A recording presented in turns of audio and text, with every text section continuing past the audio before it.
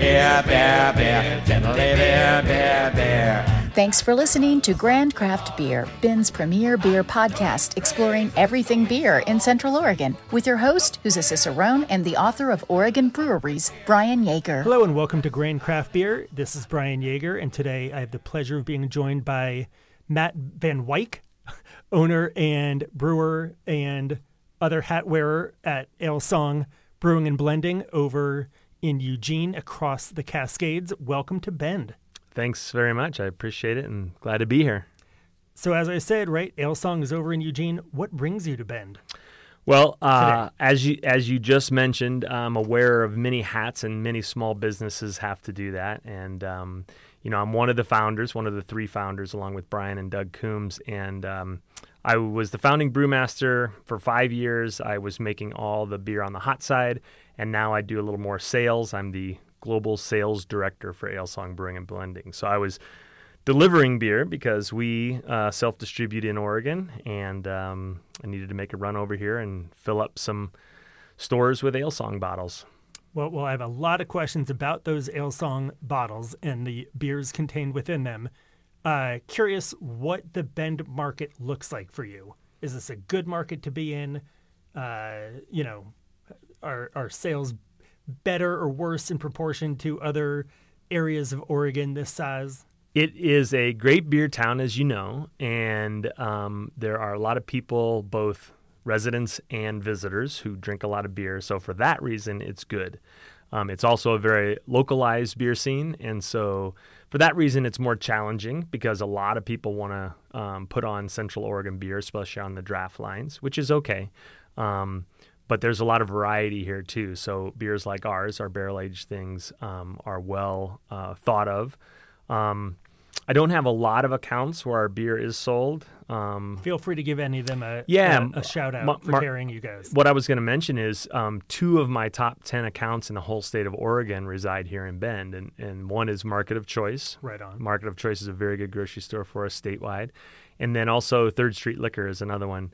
Shout out to Franklin, the buyer there. Franklin is the best, and he has such a collection of rare, unique, high-end, and also regular beers. I mean, their selection there is just outstanding, and a lot of people don't always think of go to the liquor store to grab their beer, but he's got a good selection. He does. They take good care of their beer customers there. They do. They really do. And we're in some other notable spots that people know around Bend, Broken Top Bottle Shop, but even some places that aren't as well known, like Blissful Spoon. I just had lunch there today, and they're a customer of ours, and they make some great food and have some good offerings as well. So got a lot of good customers in Bend, Central Oregon. Right on. So let's kind of jump back. Tell everyone really what Alesong Brewing and Blending is about. Because even then, when you a moment ago you said brewing on the hot side, when you first started, there was no hot side. Well, there's still, interestingly, there still is no hot side to our brewery. I had to travel to do so, and we still do that. So just to give you the little flavor of it, we make only barrel-aged beers. So all of our beer is aged in some sort of barrel, whether it be retired wine barrels or some kind of spirits barrels, rum, tequila, a lot of bourbon.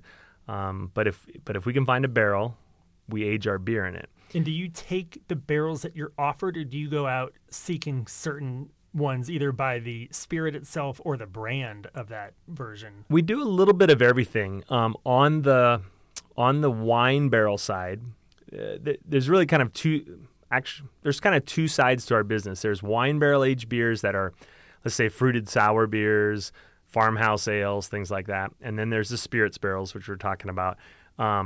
And we use the barrels for different reasons on both sides. On the wine side, where we've got our mixed culture and sour beers, those barrels are just there to house the organisms that are creating the lactobacillus that makes the sourness, same thing as in yogurt and whatnot.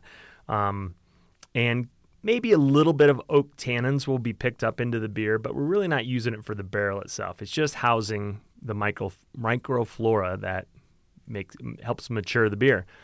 On the spirit side, we're really trying to get what is soaked into that barrel, whether it be bourbon or gin or rum.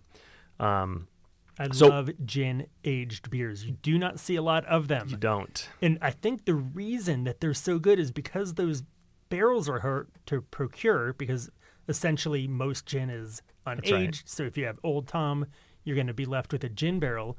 When the brewers get them, they must say, all right, no messing around.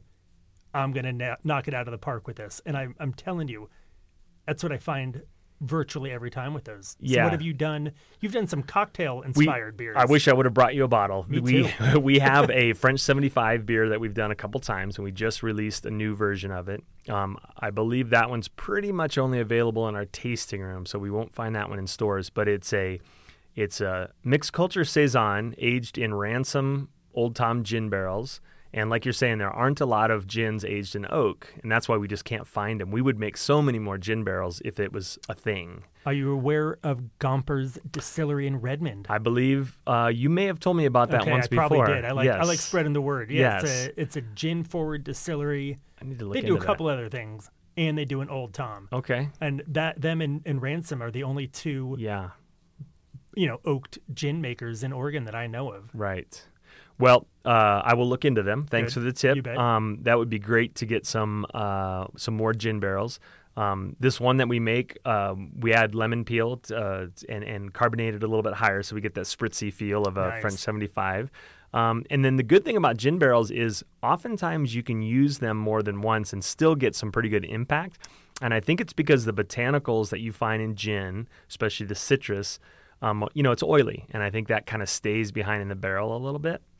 With our bourbon barrel-aged beers, and actually all of our spirits barrel-aged beers, we always use them once and then either retire them, make them into planters, maybe even put them into our sour beer program. But the reason is we've extracted a lot of bourbon and other spirit flavor out of them, and so the next one's going to be a little flabby and not have the same impact. So It's true. When I think of Rhino Suit, it's a very robust, strong, warming beer. yeah, Like it's an imperial stout that is just, it's like a double mega imperial. yeah, and if you don't have a big sort of bourbon, warm, caramel, toffee, vanilla flavor from the bourbon barrels, it's just going to just be the stout. And it costs a lot of money to make barrel-aged beers, and therefore the consumer has to end up paying for that. But when you pay a little more for bottles, 15, 20 and higher for these beers, you want some bourbon impact. And so we're not willing to just keep on using them going, well, good enough. It doesn't work that way for us. So anyway, I should finish answering your question that you asked. No, it's okay. There's a lot of tangents. I was only going to say that I made the wort, or the unfermented beer, for the first 5 years of our company. And we did, and we still do today, travel to a partner brewery to make that. We don't own a brew house. So we look a little bit more like a winery inside our brewery, because we have to travel with our ingredients, make it, haul it back in stainless steel totes on a truck, put it into our fermenters, and then we do everything else that a brewery does. We take a little pause to age stuff in barrels, but then we put it back in stainless steel to put in bottles and to put in kegs. So it's a lengthy process that takes 12 to 18 months for most beers before they're ready from brew day to selling. But we like what comes out, and one of the reasons we do it is we certainly make different things than the IPA crazed craft beer world today, and we like that. Give someone another alternative to IPAs. And yet that is I remember you telling me this a few years back. Some breweries that maybe are known as being IPA factories will come out with a really special bourbon barrel-aged stout as their anniversary beer, but because that's what your all-the-time beers are, you get to do the opposite. You get to do an IPA as your anniversary beer. That's right. We don't make IPAs but once a year, and now we actually do it as a collaboration with another brewery. It's just easier to do it at their house and then call it part ours and sell it at our tasting rooms. I drink all kinds of beers. I drink IPAs still quite often, and I've been in the brewing industry for 22 years, and so I've made all kinds of beers. I don't want to stop making IPAs, but my brewery doesn't really do that. And so instead of making some specialty thing, which all of our beers are special, we get together with someone and we try to make it a well sought after friend in the brewing industry that people will want to come buy that beer. And so we get together with them. And you know what it also does? It really helps us stay current on all of the hop trends that are going on. new hops being bred, new hop products being used. It's amazing what has happened in the last 2 or 3 or 4 years, last decade even, of hop world all the hop technology. hashes and Totally. cryogenically liquid frozen hops. liquid, exactly. You can pourable hops is what they're calling them. Instead of a little vegetative flour, it is a liquid, and it's got all the hop goodness, the aromas and flavors that you'd want. And you can pour it in the bright tank as a dry hop. You can use it in the hot side during the boil, and all kinds of crazy things. But we don't pay attention to that because we've got a company to run that's not making those. And that's our one time to really pick someone's brain and learn a little bit. Well, you meant, as I'm glad you mentioned, you've been in this industry for over 20 years, and there's a lot going on in the 21st century realm of hops. But I have this memory of going to a Cubs game in Chicago, where I know you're from, and of course, when you are drinking at Wrigley, you're drinking old style. Old style for sure. So I remember someone introducing me to this little bottle of hop extract, and we would bring it in, and all of a sudden that old style became new style. It was like a really hop forward, it was still like a lager base. It was still like a cheap lager, but it was. But you felt like you were having. It was like the cold IPA of its day. I was just thinking that is like the way that so many IPAs are made today, light body, kind of crisp lager-like, but with a huge hop nose on them. No malt backbone. You were ahead of your time. That's exactly right. But then now you really were ahead of your time. I did a little quick glance at the Great American Beer Festival list, because I know ever since opening Alesong, you guys have won these really fantastic medals. You're up to 11 at this point in far less than 11 years, so congratulations. Thank you. There. Before you were winning medals for your own brewery, Alesong Brewing and Blending, you were winning medals with barrel-aged beers at your prior brewery, Oakshire, also there in Eugene. But I still have an empty of Wooden Hell. Oh, nice. From Flossmoor Station in Chicago, which is that where you got your start? It wasn't actually the start, but it was this place I spent the most time in the first few years of my career. I worked at actually 3 other breweries prior to that, but I spent 6 years there, and that beer, Wooden Hell, was a bourbon barrel-aged barley wine, and it would have been 2006 or 7 that beer was created. And it has won a Great American Beer Festival medal, but it also got a little white whale status back when people were collecting and trading more than they do today. So many changes in the industry. First of all, you would have a much better handle on this than I do. Is there even such a thing as a white whale in the beer world anymore? I don't think so. Moby Dick-esque beer that everyone fancies themselves, but you can't find Captain Ahab. They want to go track it down. It's their all-encompassing passion. For a good chunk in the late aughts, certainly through the mid-teens, it was all about those whales, bros. And, it to me, as a spectator, it seems like it doesn't really exist. But as the producer, do you see that? Well, I think you're right. I don't know if it does exist. I think those same beers exist, and many of them are better than the things they were trying to track down 20 years ago. I'm thinking of things from Anchorage Brewing, where he makes a little bit but spreads it all over the country, and it might cost $80 for a 375 milliliter bottle. I can't remember the name of it, but one of them, I think it is the barley wine. Yeah, Deal with the Devil, I think is it's $100 for a split. That's right. Yeah. And it seems crazy. The backstory I heard on that is he had all these people who were trading it around the country and selling it on the secondary market. I understand that. They were helping make it that whale. And why I think some, moron get the money when he could get the money. That's exactly what I've heard the story is like, well, if people will pay for it, I guess I'll charge that. Fair enough. And it does cost a lot of money to brew in Alaska, no questions there, but not $108 for 11.2 ounces or whatever. I finally made my way to Alaska for the first time and to Anchorage Brewing when I was there, so I did feel that sort of Moby Dick esque sense of triumph of I Found finally it. landed. Yeah, exactly. Nice. But I did nice. not have to spend $100 there. Yeah. The crazy thing is, you're right. The cause of this change is the industry has changed so much that you can get awesome beers, whether it be barrel aged or others, in all corners of the world now, and you don't have to seek it out. And like I said, those same beers are there, but there's so many more of them, and you'd go crazy trying to decide which one is the most sought after and which one you should be seeking out. So, I think that's just a sign of a maturing market where beer is just beer now. It's not, oh my gosh, I've got this special one that you didn't get. Right. And back then, and I'll tell you, this is a little tiny brew pub that you mentioned in Flossmoor, Illinois. We probably had 35 cases of bottles in 22-ounce bomber bottles. That's one of the it was a great beer. It did win awards, and it sold out real fast, and then you couldn't get it. And then it gets a few good ratings on some sites, and everyone wants it. But that was the early days of those sites, too. Yes, that's right. They were just starting up, and it was crazy. If you saw something on there that everyone was buzzing about, you had to get your hands on it.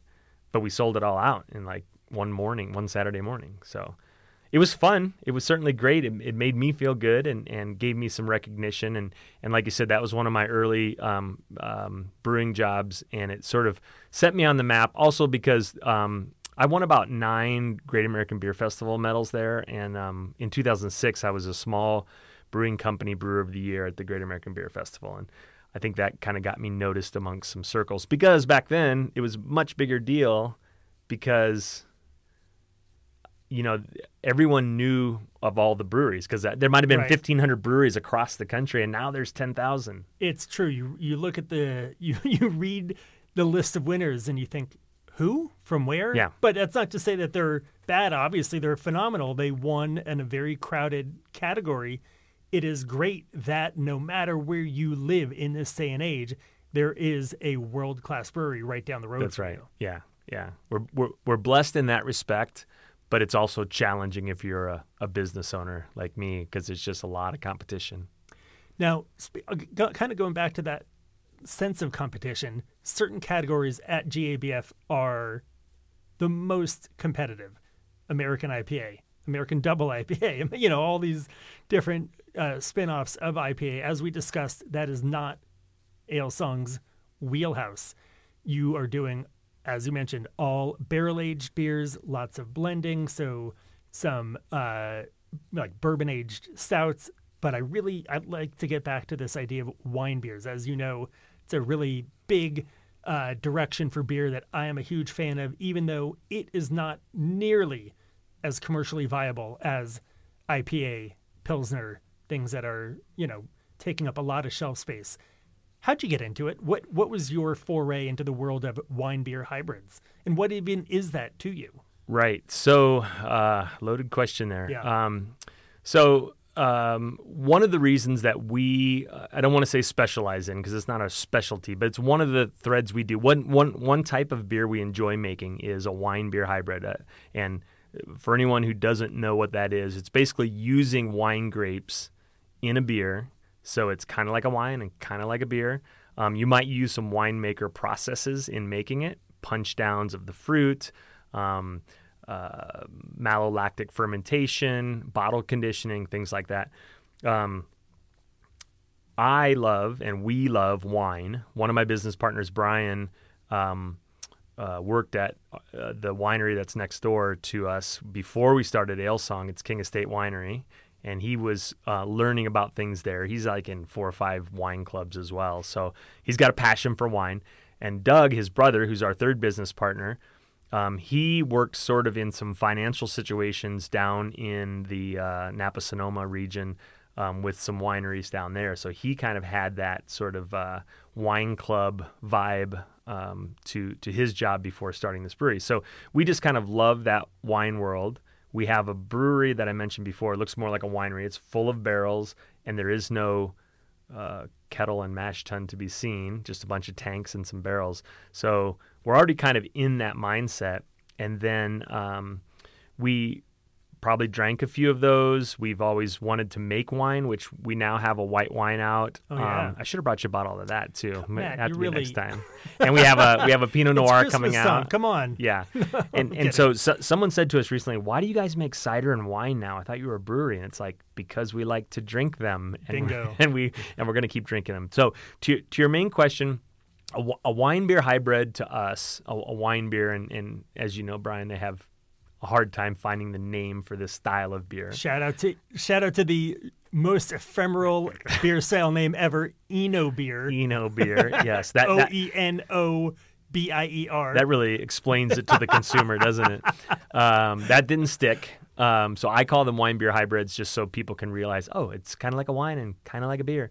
But to us, it's sort of bringing the best of both worlds. What I tell people is we're trying to make something that you say, wow, that kind of tastes like a wine. Like the things I like about wine, the stuff from the fruit is great, but you're drinking something that is cold or cooler served than many wines are served. Some wines are served, and it's carbonated, and there are some carbonated wines.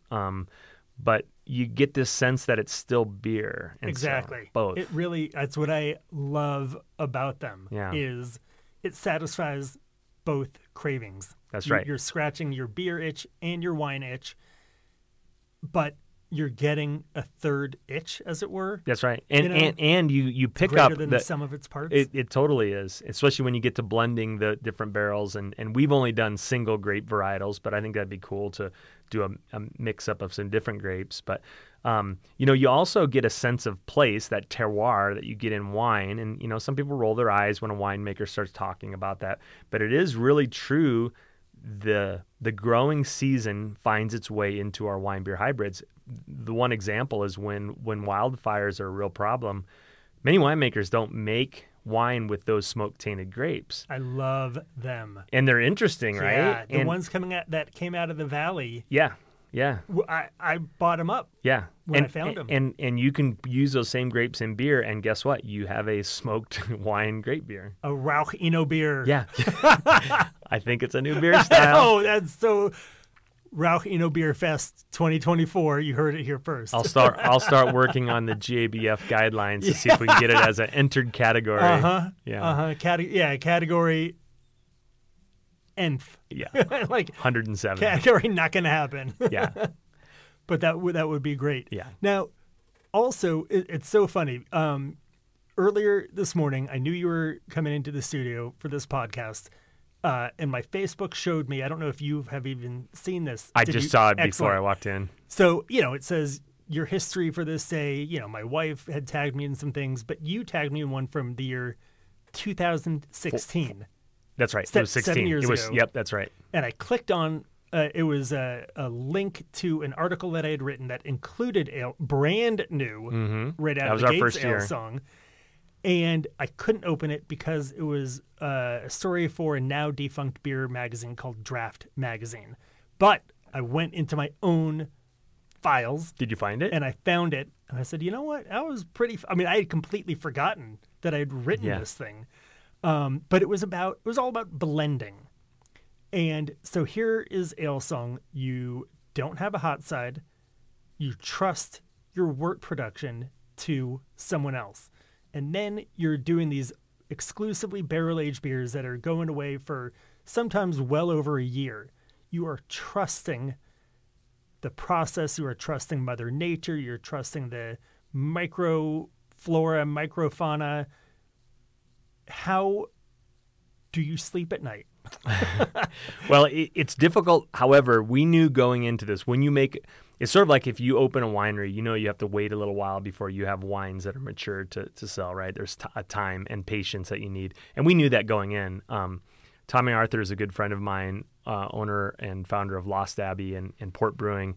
And he said, look, if you're a barrel-aged brewer, someone who spends a lot of time in oak, you're going to dump beer. Things are going to go sideways. And so we knew that from the start, and you build that into the plan.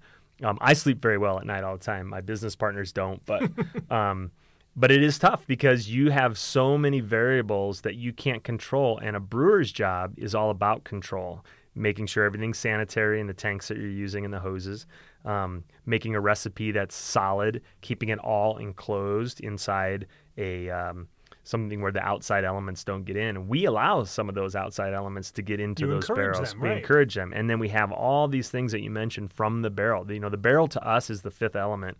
You got your hops, water, yeast, malt, I guess I didn't mention, and then the barrel is the fifth ingredient for us. And we utilize that in our blending. And we can make something taste more tart, more acidic, less acidic, more boozy, more vanilla, more this or that, just by blending. We have a beer coming out in February called Rack House Reserve. And it's our beer where we just take some odds and ends. We go through our cellar and look for some of our favorite barrels.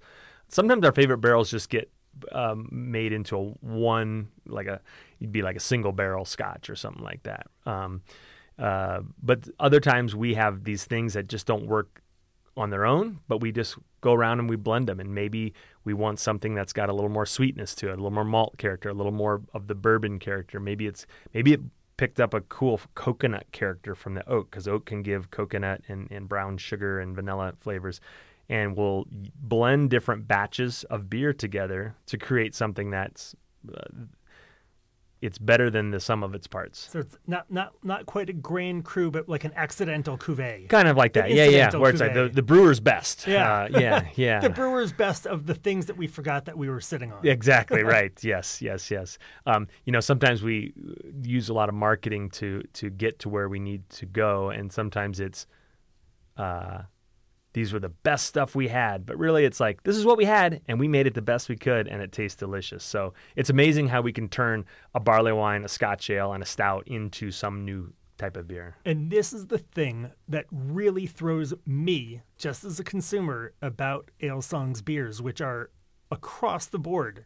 They're intensely delicious. They're just, each one is a remarkable liquid work of art. I'm not saying Thank that you. to your You're welcome. very kind. I say it because I mean it. But you had said you think of the barrels as the fifth ingredient. People talk about what is the fifth ingredient. Obviously, the first four are going to be malted barley, hops, water, yeast. Some people say it's a barrel if you're doing barrel aging. Some people just sort of throw a nod to time itself. I have really glommed onto saying that the fifth ingredient is intention. And yet, your beers, if you bear with me here, they're devoid of intention. They're loaded with, well, let's just see what nature wants them to be. And so it's even by doing the opposite, instead of saying, I am very explicit what the destination of this beer's journey is going to be, regardless of style, regardless of whatever BJCP says that beer should taste like, I believe that you could taste the brewer's intention.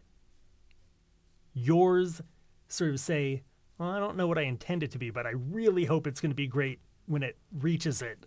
Yeah. And so maybe it's more about the journey than the destination, but that it works out so very well. That's a good way to describe it, and I've never really heard anyone explain it that way, but it kind of is. We do set out with some intention at times, but a lot of times we wait to let the aging in the barrel tell us where it's going to decide then we get our intention.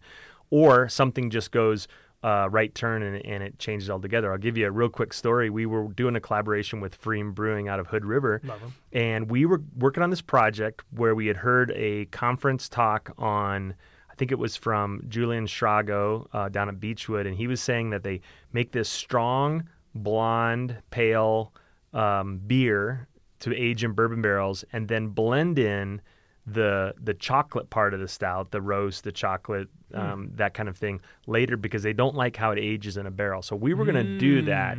We wanted to try that out ourselves, and we wanted to do it in collaboration with them. And so we went up and made a beer in Hood River, and we took part of it back to our brewery in those same totes we haul all of our wort in, and left some of it with them. We aged it in our own barrels, and then we were going to decide what kind of stout to brew to make it this big imperial stout aged in bourbon barrels. Well, after tasting that blonde, pale, kind of like a barley wine, had a great malt character, all of a sudden it tasted like you were sipping on a whiskey of sorts, a bourbon, and we're like, we can't lose this. We can't just turn it into a stout magically. And so we shifted gears and said, okay, no more black beer. We're going to make some cocktail-inspired beers, And I believe we made a Manhattan and they made an old fashioned. And then we brought those together and released them, I think around Portland or something like that.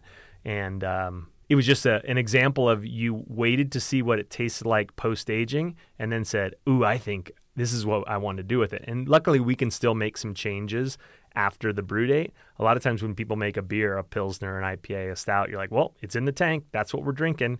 And they don't use blending or other ingredients post-fermentation. You might dry hop it more and go, oh, it's not as aromatic in the hop character, so I'll add some dry hops. But we can do a lot of things, and we have fun doing it. It's enjoyable. When I think, I'm definitely a big cocktail guy, so I like cocktail-inspired beers. I'd say I probably drink more old fashions than anything. It's easy. Everyone could make it. It's delicious.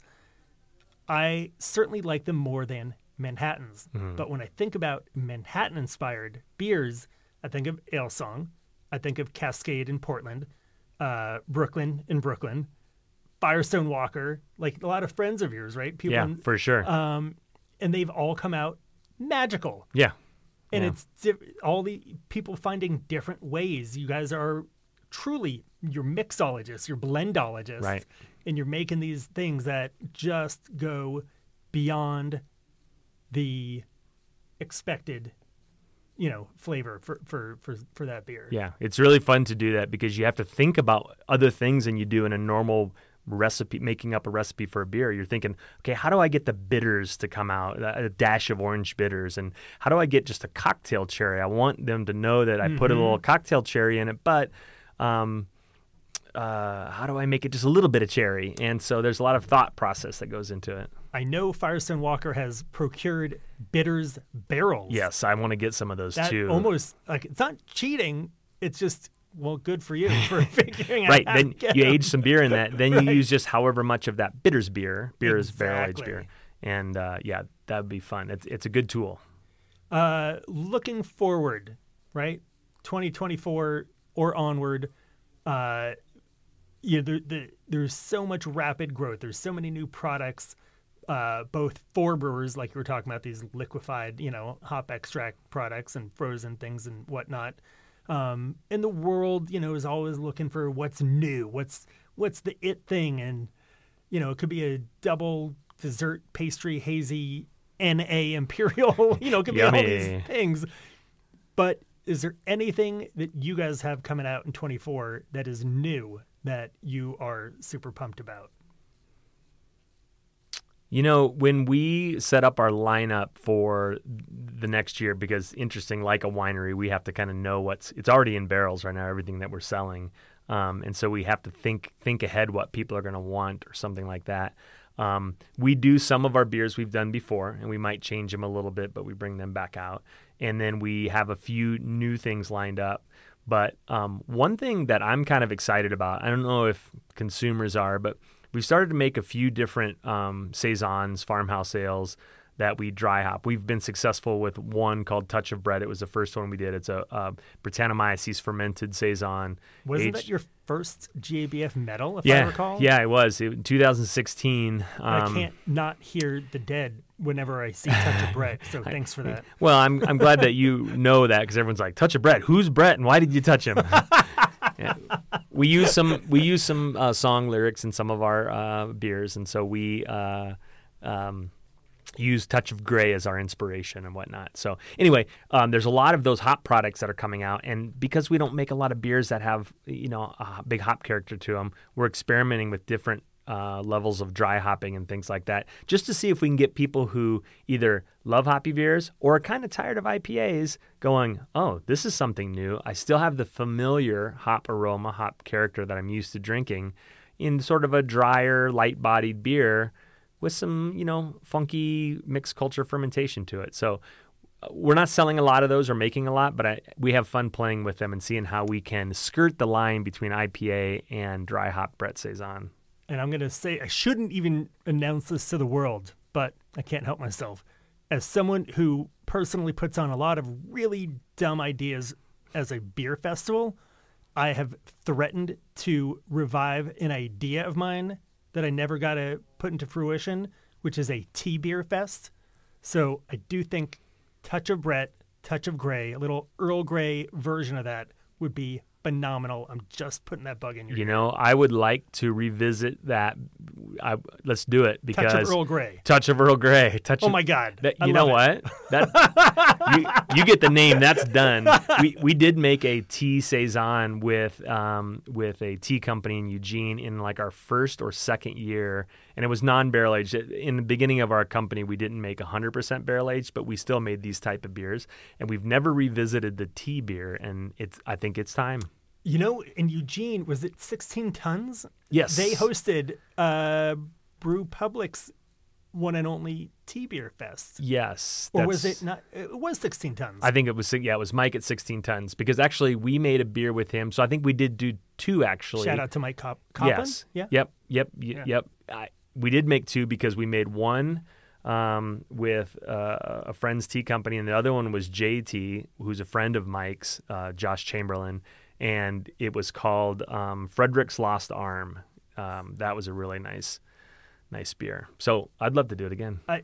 Only because this memory just came flooding back. One of my other absolute all-time favorite beers, you made it. It was when I did a book signing at 16 Tons. You did a orange chocolate stout. Yeah. It was a riff off of a beer you already had. Right. Was that at Oakshire? Yeah. Sure. Whack and Unwrap. Whack and Unwrap. Yeah. Please bring that nice. back. Yes, that's actually a good idea too. Yeah. We could totally do a bourbon barrel aged version of that. Totally. Man, sometimes when we've been at this for 7.5 years at Alesong, and I've been brewing beer for a long time. You get into it and you like, I can't think of any new ideas. I need some new blood. I'm gonna call you from now on and say, Brian, wait a minute, what are we making? New blood. It's a blood orange Whack and Unwrap. There we go. Whack and Unwrap, of course, referring to Terry's chocolate That's orange. Right. Yeah. The Christmas time. You are good knowing Terry's is the brand. Thank you. Yeah. That little sticker says Whack and Unwrap. Yeah, it's so good. It's good as candy. It's better as beer. I agree, 100%. Matt, thank you so much for driving all the way to Bend to do your deliveries, and thank you for taking the extra time to come in and be on the Grand Craft Beer podcast. Always good getting to chat with you. My pleasure. Thanks so much. Cheers. Beer, beer, beer. Thank you for listening to the Grand Craft Beer Podcast with yet another voice from Central Oregon's homegrown beer community. We hope you'll share this episode and subscribe so you never miss a beer-soaked conversation. For questions, comments, or suggestions, contact host Brian Yaeger via Facebook, Instagram, or X, all with the handle @Grand Craft Beer, all one word. Cheers!